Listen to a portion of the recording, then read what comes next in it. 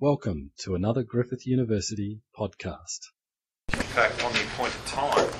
Thanks everyone for coming to today's Griffith Asia Institute Research Seminar.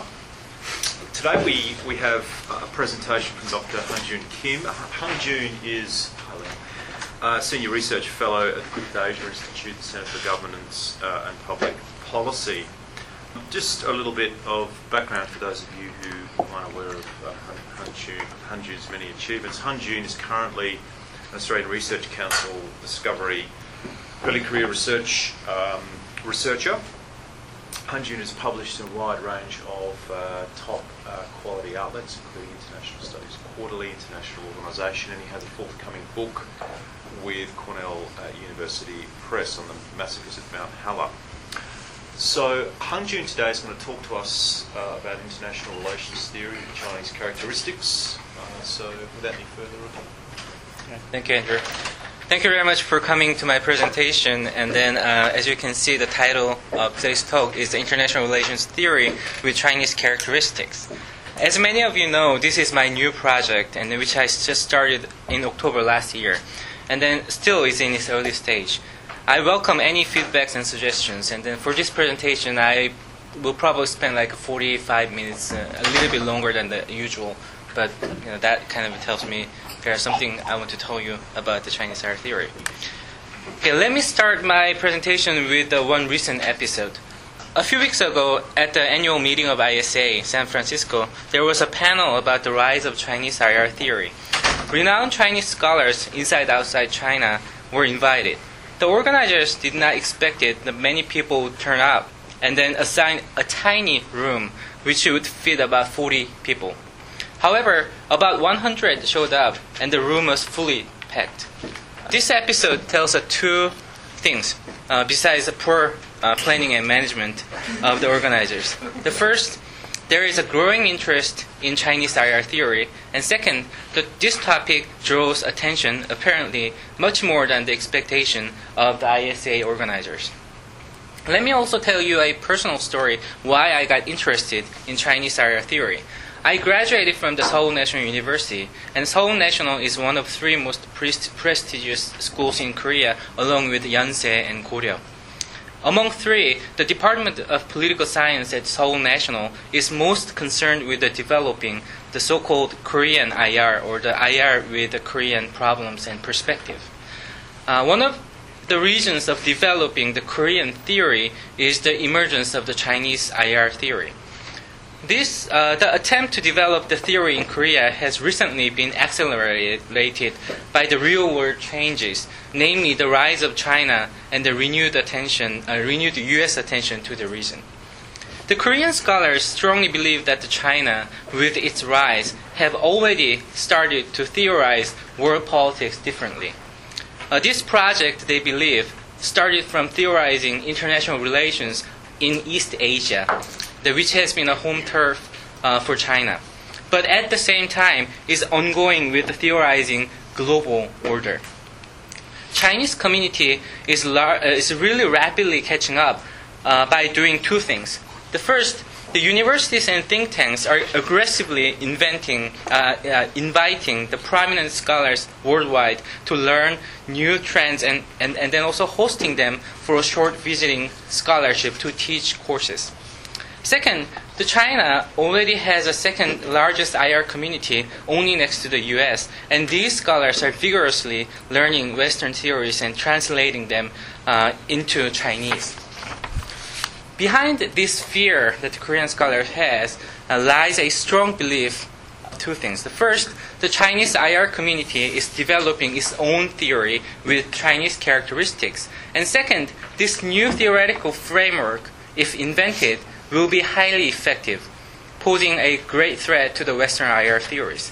However, as you can see, these both beliefs are testable statements, and my goal today is to examine them closely. One caveat is that the current analysis is based on my research of sources published in English, both inside and outside China. One rationale for this is that when Chinese scholars address the possibility of IR theory with Chinese characteristics, main target audience is those mainstream IR scholars outside the China. However, there is a limitation since still many interesting works are still written in Chinese for Chinese scholars, and those materials published in English may not be a representative sample. So starting from June next month, my research assistant and I will explore the Chinese materials, and I will incorporate these findings in the future. But in the time being, I also made an effort to minimize the biases by conducting interviews with scholars in China, Hong Kong, and South Korea. Of course, these interviews are at this point also limited, since first, I do not have enough number, and then second, interviews were conducted in English on a voluntary basis. That also will be complemented with the further interviews. But before moving into the Chinese IR theory, I want to ask first whether IR theory with any, not only Chinese, but any national characteristics is possible in the first place. This question touches upon the three aspects of IR theory, and when we speak Chinese IR theory, it is most closely related to the third dimension, the ethnocentrism in IR. Let's examine all three dimensions. The first, Walt, in his 1979 book Theory of International Politics, argues that international relations theory is different from the foreign policy analysis, which allows more room for the national differences and perspectives. In foreign policy analysis, incorporating national characteristics is taken for granted. However, in IR theory, like Walt's book or the Wendt's 1999 book, Social Theory of International Politics, we do not expect the country characteristics to be forefront. And second dimension is that sometimes this question addresses the scope of IR theory and asks whether IR theory needs to be universal in its scope or whether it could be particularistic. In the former case, the theory should be applied to the whole system, and for the latter case, it can be applied to the subsystem, like European or the East Asian system. Scholars generally think that there is an impulse toward universal theory, but there is also a room for studying the subsystem like European studies or the East Asian studies. For Chinese scholars, as I mentioned, the current theorization is focused on international relations of East Asia, but for some others, there is a strong aspiration that this distinct East Asian experience could be applied beyond East Asia. Finally, when people speak of theory with Chinese characteristics or Chinese school, the sentiment behind this is ethnocentrism in IR. As many of you know, IR as a discipline from its beginning had a highly Anglo-Saxon origin. The defining literature were the E.H. Carr, the 20 Years Crisis, and the Hans J. Morgenthal's Politics Among Nations. The former author being British historian, and the latter the German migrants to the U.S. Through Carr and Morgenthau, the realism became dominant.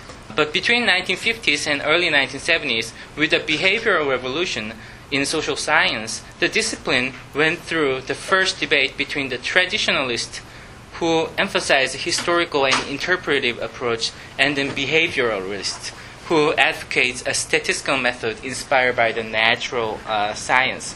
Here, the divide between these two camps roughly coincided with the UK and the US. So through these debates, the twin concepts emerged. The first notion is IR as an American social science, and then second notion is English school. Let's examine both of them. It was Stanley Hoffman who referred IR as an American social science in his 1977 article. The Hoffman argued that IR was dominated by the scholars from the US, and questions they asked were too much focused on contemporary policy concerns. Many scholars after 10, 20, or 30 years after asked the same question and came up with the same answers. The English school is, according to Tim Dunn, is a group of scholars located mainly in the UK who have a common ontological disposition and are critical of the kind of scientific method advanced by the positivists.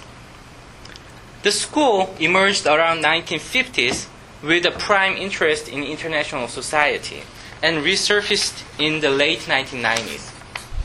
Interestingly, these two concepts, IR as American social science, and then the English school, are also at the very center of Chinese discourse these days. The first notion, IR as an American social science, comes up when the Chinese scholars evaluate the current status of IR and criticize the intellectual colonialism or the kind of dependencia on Western theories. And the second notion, the English school, is viewed as one possible and powerful model for Chinese school. For example, Ren Xiao at Fudan University writes, quote, "The work of the English school were of interest in their own right, and as an alternative to the American IR theory. If there could be an English school, why not a Chinese school?" Unquote. So from this observation, I arrived at three conclusions. The first, the discourse about IR theory with national characteristics, whether it's useful or not, exists, and it is often very powerful since the theme is very catchy and intuitive, as we can see in the case of IR as an American social science. Second, however, the serious empirical study of the phenomena is not easy because it involves a serious self-reflection and examination, which always is extremely difficult. And third, the recent Chinese move is neither new nor the first attempt in this respect and is located within these larger efforts to move away from the US impact and create indigenous and local or simply non-Western IR theories. Then, what is the significance of the Chinese move to the study of IR? There are three reasons why examining the Chinese case is timely and important. The first, the rise of China. The Robert Cox, in his article, famously argued that theory is for someone and for some purpose. This criticism of theory is valid for current IR and will be effective also if Chinese theory emerges. For the ISA panel I mentioned, the very first question from the discussant and the lingering theme of the Q&A session was whether Chinese IR theory is a political project for a political purpose. One recent example is how the peaceful rise, now it is a more peaceful development though, argument became prevalent in Chinese scholarship as China tries to avoid being treated as a threat to the status quo as its power rises. The rise of China and the rise of the Chinese IR theory goes hand in hand, but so far the more attention was given to the former and then almost a little to the theory. Second, the history and international relations is important. History matters in international relations. The relationship between history and theory has been one of core questions. As you can see later in the presentation, the almost all recent efforts to create the Chinese theory starts from its historical experience and ancient philosophy and tradition, like Confucius, Han Feizi, or Mozi. Since many scholars base their theory on the ancient Chinese histories or philosophers, this will reignite the issue of presentism in IR, which is a tendency to use or often misuse history or classical thinkers to give legitimacy on a contemporary research program or theory. The Chinese case is interesting since the country is known for the state-run reconstruction of history, as you can see in the Northeast Project, Northwest Project, and the Southwest Project run by the Chinese Academy of Social Sciences. Finally, exploring the Chinese move is important since there is a growing self-reflection and examination in IR scholarship these days. One example is the panels at the last year's ISA on the end of international relations theory, ? It was a lack of inter-paradigm debates and grand theory in IR which inspired this panel, and one of the participants, Colin White at Sydney University, has been more broadly arguing the failure of Western social science, so not just the IR, but the social science in general. A similar trend is in the US, with a notable example of the Peter Katzenstein's trilogy of civilization in international relations. The self-examination is further advanced in the US recently with the devastating legislation to restrict the National Science Foundation Fund for the Political Science Research Project. All these contexts provides important background for the Chinese IR theory. In a sense, all these self-reflections tells us that the search for alternative has already begun, and whether Chinese theory or the Chinese school could be the one is an important question. So since there are many fine overviews of IR as a discipline in China, I would not go in depth about it today. However, I want to point out one thing. In China, the history of IR is extremely short. The modern study of IR started when the Party Central Committee decided to strengthen the study of Chinese foreign relations in 1963. Since then, the new departments and the schools were created in major universities, including Renmin, Peking, Tsinghua, and Fudan University. At the same time, there has also been an important trend in establishing the state-run or the quasi-state-run think tanks, such as Chinese Academy of Social Sciences. Some further argue that it is actually in 1978 when the IR actually began with the economic reform and opening up of Deng Xiaoping. In 1979, Deng Xiaoping stated, quote, "The research on world politics, political science, and law needs to make up for the time lost," unquote. Which means that the education system was not fully functioning during the Cultural Revolutions. In addition, the pre-1976 IR in China was mainly Marxist, Leninist, and Maoist theory of international relations, such as imperialism, colonialism, peasant revolutions, and Mao's three-word theories. Interestingly, from this very beginning of the discipline, there was a call for Chinese theory. It was Huan Xiang, the foreign policy advisor to the Zhou Enlai, who first openly proposed the construction of IR theory with Chinese characteristics at the very first IR conference in Shanghai in 1987. So this was directly linked and modeled to the Deng Xiaoping's opening up and reform, which is often referred to as a socialism with Chinese characteristics. So immediately after the Huan Xiang's call for IR theory with Chinese characteristics, Liang Shouda, the head of the Department of International Politics at Peking University, provided the first cut definition, arguing that it should include the following in order to be characterized as a theory with Chinese characteristics. First, national interest should be the kernel of all considerations. And second, the concept of means of production should be imported into the study of international politics. In other places, he writes that economic factor should be given the first considerations. And finally, the theory should promote development through reform, safeguard world peace, correctly handle the relationship between the stability and progress, and establish just and reasonable new international order. This is kind of a vision of China. He, in other places, have written that in addition to being based in Chinese vision of socialism, it has to serve China's interest. I guess this summarizes the first cut and then the very crude notion of the Chinese characteristics. The Chinese IR scholarship since then has rapidly developed and expanded. There are several clear evidences. The number of degree-granting institutions, the growth in faculty and students, and then the volume of journals and books publications, and then the quality of researchers and interaction with government policy makers show this development. The scholars identified two distinct trends in IR scholarship in China.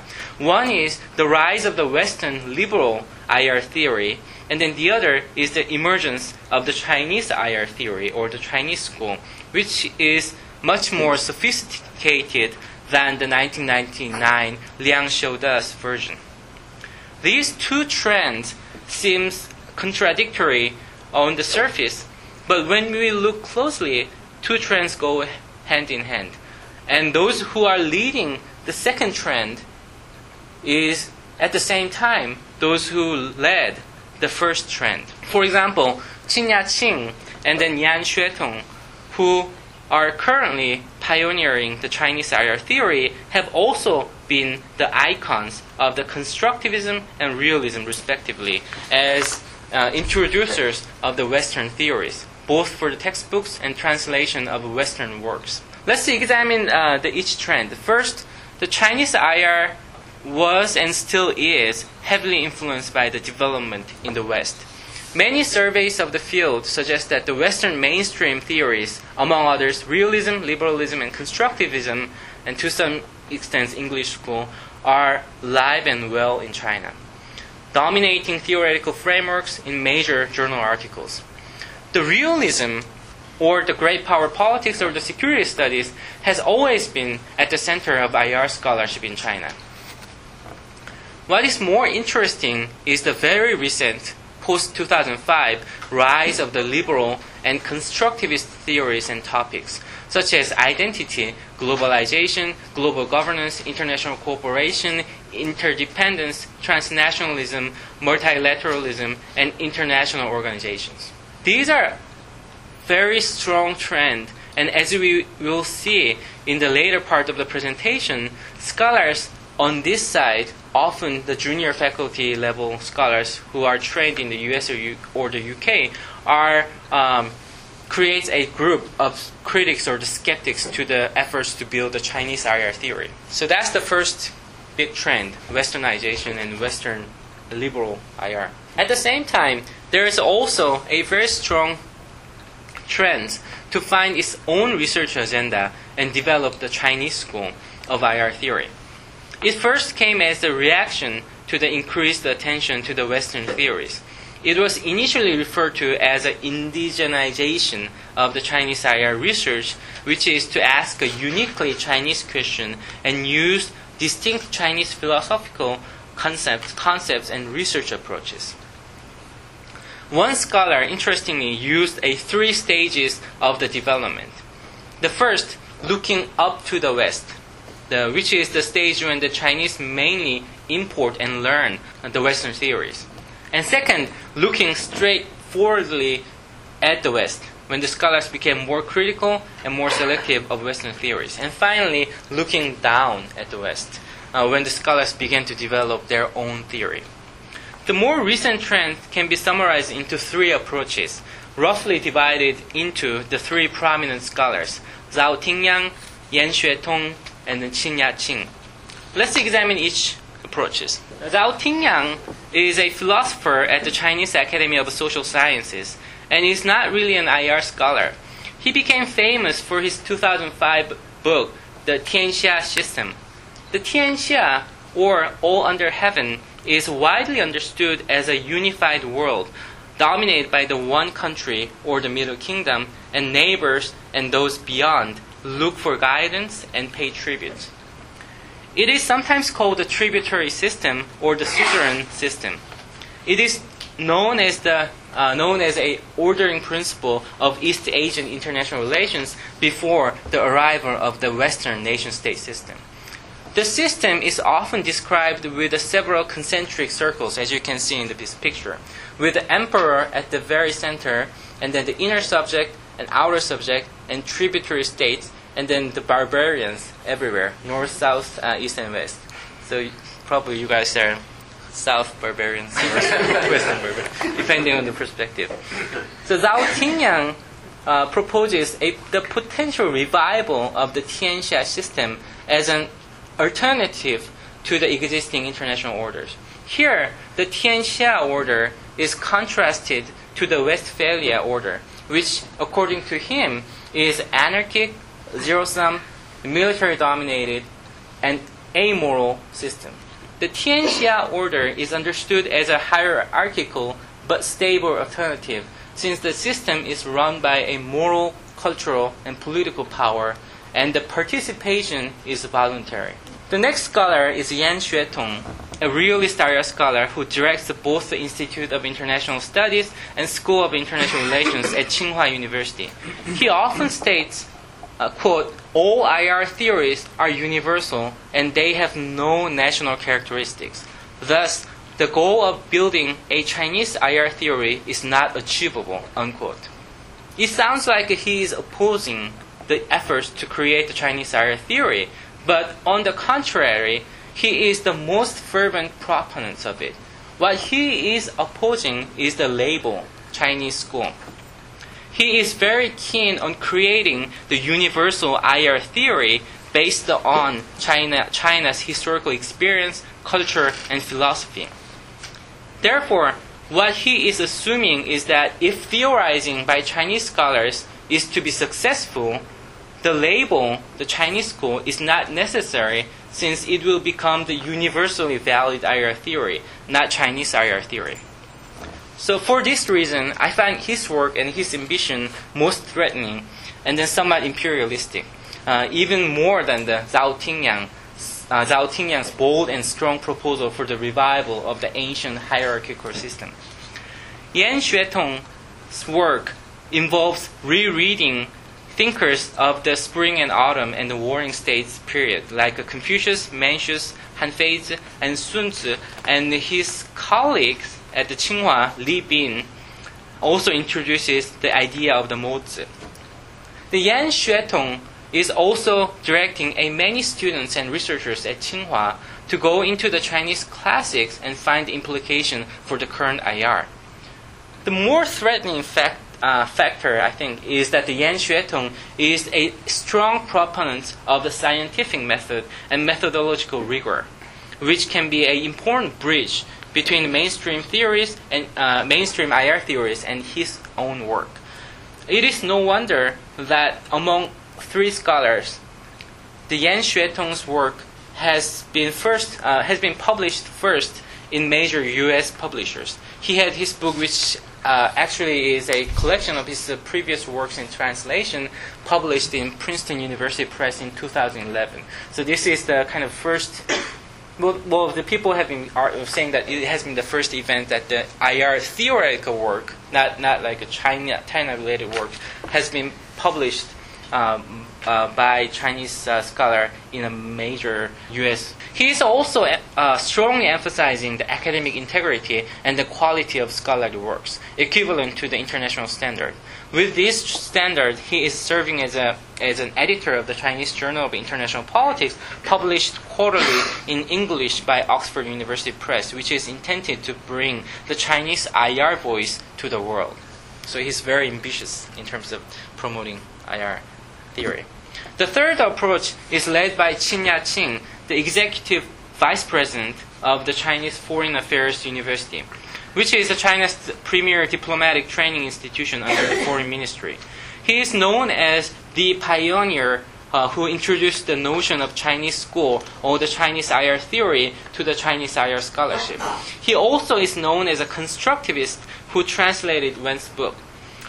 Unlike Yan Xuetong, the Qin Ya-qing sees IR theory particulariistic, since he believes that the social theory differs from the natural theory in that the former has a distinct geocultural birthmark. He sees that the time is ripe for the development of Chinese IR theory, but there are two serious obstacles. The first is the dominance of the Western discourse, and the second is the absence of the theoretical hardcore for the Chinese. He sees the two previous approaches, Zhao Tingyang and Yan Xuetong's work, incomplete because the Tianxia approach uses a traditional Chinese concept for understanding the problem we face today. So that's the bringing the past or the traditional concepts to understand the current thing. And then he also thinks that the Yan Xuetong's work, which is also known as a Tsinghua approach, although bringing the traditional thinkers and cultures, understands world affairs and the Chinese international behaviors by using imported Western concepts. So he argues that the first Yan Xuetong's theoretical construct is firmly based on positivist and rational approach, which means that the theory is mainly causal and hypothesis testing. And then second, also he believes that the analysis of Yan Xuetong is mostly based on using Western imported concepts such as power, hegemony, and balance, and so on. Therefore, for Qin Ya-qing, although Yan Xuetong's search for the ancient Chinese thinkers and thought is important, but his basic theoretical framework is, for Qin Ya-qing, although Yan Xuetong's work and the search for the ancient Chinese thinkers is important, but he thinks that the Yan Xuetong's basic theoretical framework is identical to the Western theoretical construct, which is realism. Instead, Qin Ya-qing's approach is more, he argues, is an interactive approach, which he argues he's trying to construct a dialogue between the Western theory and the Chinese cultural thought. And then he also tried to replace the core, which is the core of the Western theory, which he believes as a rationality, with the Chinese core, which he coined the term the relationality. So he brings the relationality into the core instead of the Western concept of rationality. But I think his theory is. I met him and I had a conversation with him for 1 hour. But I think his theory is still in making, rather than it's all made. So now let's turn to the evaluation, which can lead us to the tentative answer to our question. Let's start with promises. Apparently, Chinese efforts help us to move away from the mainstream theory and see other efforts. In addition, by introducing the Chinese history, tradition, and thinkers, it has potential to enrich IR theory. Also, potentially, it could develop a theoretically critical and innovative concepts. So, for example, Qin Ya-qing's relationality has a potential, I think, to be a next Benedict Anderson's concept of imagined community. However, currently, there are many serious obstacles. The first limitation is the political, institutional, and cultural constraints for academics in China. I think this is a serious problem, but not as serious as other obstacles. So I will not go in depth, but I'll instead introduce two recent observations. The first one is from the Bao Ganghe at the Deakin University in 2001. He says, quote, "The absence of academic freedom and democracy in China means that official selection and endorsement is a much more important criterion than peer review in judging the quality of social science research." Unquote. All right, he's not the only one. The other is Victoria Hui at the Notre Dame University in 2012, who said, quote, "It is not surprising that China's most talented want to study abroad and after graduation prefer to work at obscure Western universities rather than elite Chinese universities," unquote. But I think more serious problems are the rest. The Chinese scholars tend to get the first thing is that the Chinese scholars tend to get their history wrong, and then they romanticize its past histories. This, of course, is not unique to the Chinese scholars. We all, I think, tend to get our own history somewhat wrong. However, it seems like the more serious problem to Chinese scholars, since their version of history is not that different from official narratives and popular sentiment, which is nationalism. A good example is their understanding of Tianxia system, Tianxia order. Many scholars outside China, after historical and empirical analysis, found that the Zhao Tingyang's understanding of Tianxia order is highly problematic. There actually were not a single system, but there actually were various types of and the forms of Tianxia system throughout the history, depending on the China's military and economic power. In addition, scholars argue that hierarchy was neither stable nor steady, since the emperor did not always have an intention or power to rule the region. The Tianxia system, as Zhao Tingyang understands today, is in a way something constructed in the late 19th century in the course of interactions with Western system. Moreover, the many characteristics of the Tianxia system, such as moral and cultural leadership and voluntary submission from the periphery, turn out to be a myth. The voluntariness and the harmony is the result of the structural power.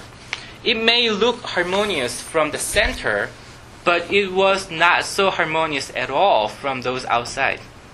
Historically, scholars argue, the benevolent and the cultural leadership was not so benevolent or cultural at all from the perspective of the periphery. The other problem is, as many other Asian countries, China has been cut off from their own classical intellectual resources, and they also have to rediscover them and reconnect to their past. The most efforts to build the Chinese IR theory is about rediscovering and reconnecting to the Chinese history, tradition, legacy, and culture. But the main question is, first, how much of them are actually left in China today? And then second, how many scholars have a background knowledge and necessary skill to rediscover the past? Let's address the second issue first. Yan Xuetong, who is mainly searching for the classical thinkers to find the implication for IR, he acknowledges that there are few scholars in his age in China whose knowledge of classical Chinese is good enough to read the classical Chinese. I am wondering how many of younger generation scholars are willing to and capable of doing this. The Victoria Hui, as mentioned, even suggested, quote, maybe Chinese outside the mainland China should have less difficulty in learning Chinese classics and history, partly because they use traditional character rather than the simplified character, and partly because they never suffered the onslaughts of Chinese tradition inflicted by the Cultural Revolution and other political campaigns, unquote. The other issue is how much of these traditions are left in China. The China in recent years had gone two revolutions, the Communist Revolution and the Cultural Revolution, and had gone a sharp break from the past. It is questionable how much genuine Chinese tradition and culture are left in the society, and more questionable whether it is even possible to reconnect and rediscover. In addition, the development in Chinese society did not occur in a vacuum. The interaction with the West and then the modernization has been the key element of the development of the Chinese society. Within this environment, the reconnect or the revival of the past could either be a political project or extremely difficult thing to do. The next problem is related to this quote from the Sun Tzu. If you know your enemy and know yourself, you will not be imperiled in 100 battles. So far, I made an argument. I commented on the knowing yourself part, but I think the knowing your enemy part is equally problematic. The first, understanding of the mainstream IR theory from Chinese scholars are highly limited and somewhat simplistic. The Chinese scholars who work on Chinese IR theory tend to have a dichotomous view of the West and Chinese IR scholarship. Moreover, they tend to disregard the diversities and theoretical fine-tunings occurring within the Western IR disciplines. For example, Yan Xuetong's book came up with a harsh criticism after its publication because a lot of scholars have been argued that his understanding of the ancient Chinese thought is unhistorical, and then moreover, his understanding of IR theory, the mainstream IR theory, is not really theoretical. The reason for this is that Yan Xuetong do not fully recognize or engage with the theoretical development in the West. The same thing is with Zhao Tingyang of the Tianxia system. Zhao Tingyang's work is pretty similar. Although he contrasts the Tianxia system with the Westphalia system, the important historical and empirical works and achievements in the Western IR theory is generally ignored in his work. So, in conclusion, back to my own research question, is it a mirage or an effective alternative? Apparently, this is not a mirage. since it's not an optical illusion. It's there. It's actually happening. Is it going to be an effective alternative? Well, currently at this stage, less likely. And then there seems to be it seems like there seems to be a more problem than the promises at this stage. However, still, I think we cannot ignore the potential of these Chinese IR schools for three main reasons. The first, the speed of development and speed of change is so fast, cannot be ignored. And then second, the number of scholars working on this topic is ever increasing. And finally, the rise of China brings a more frequent interactions between Chinese and Western scholars. So all these three factors, I think, provides extremely fertile ground for any lucky or timely seed of Chinese IR theory to grow extraordinarily fast and rampantly outgrown, if it has a chance. Thank you very much. For more Griffith University podcasts, go to www.griffith.edu.au/podcasts.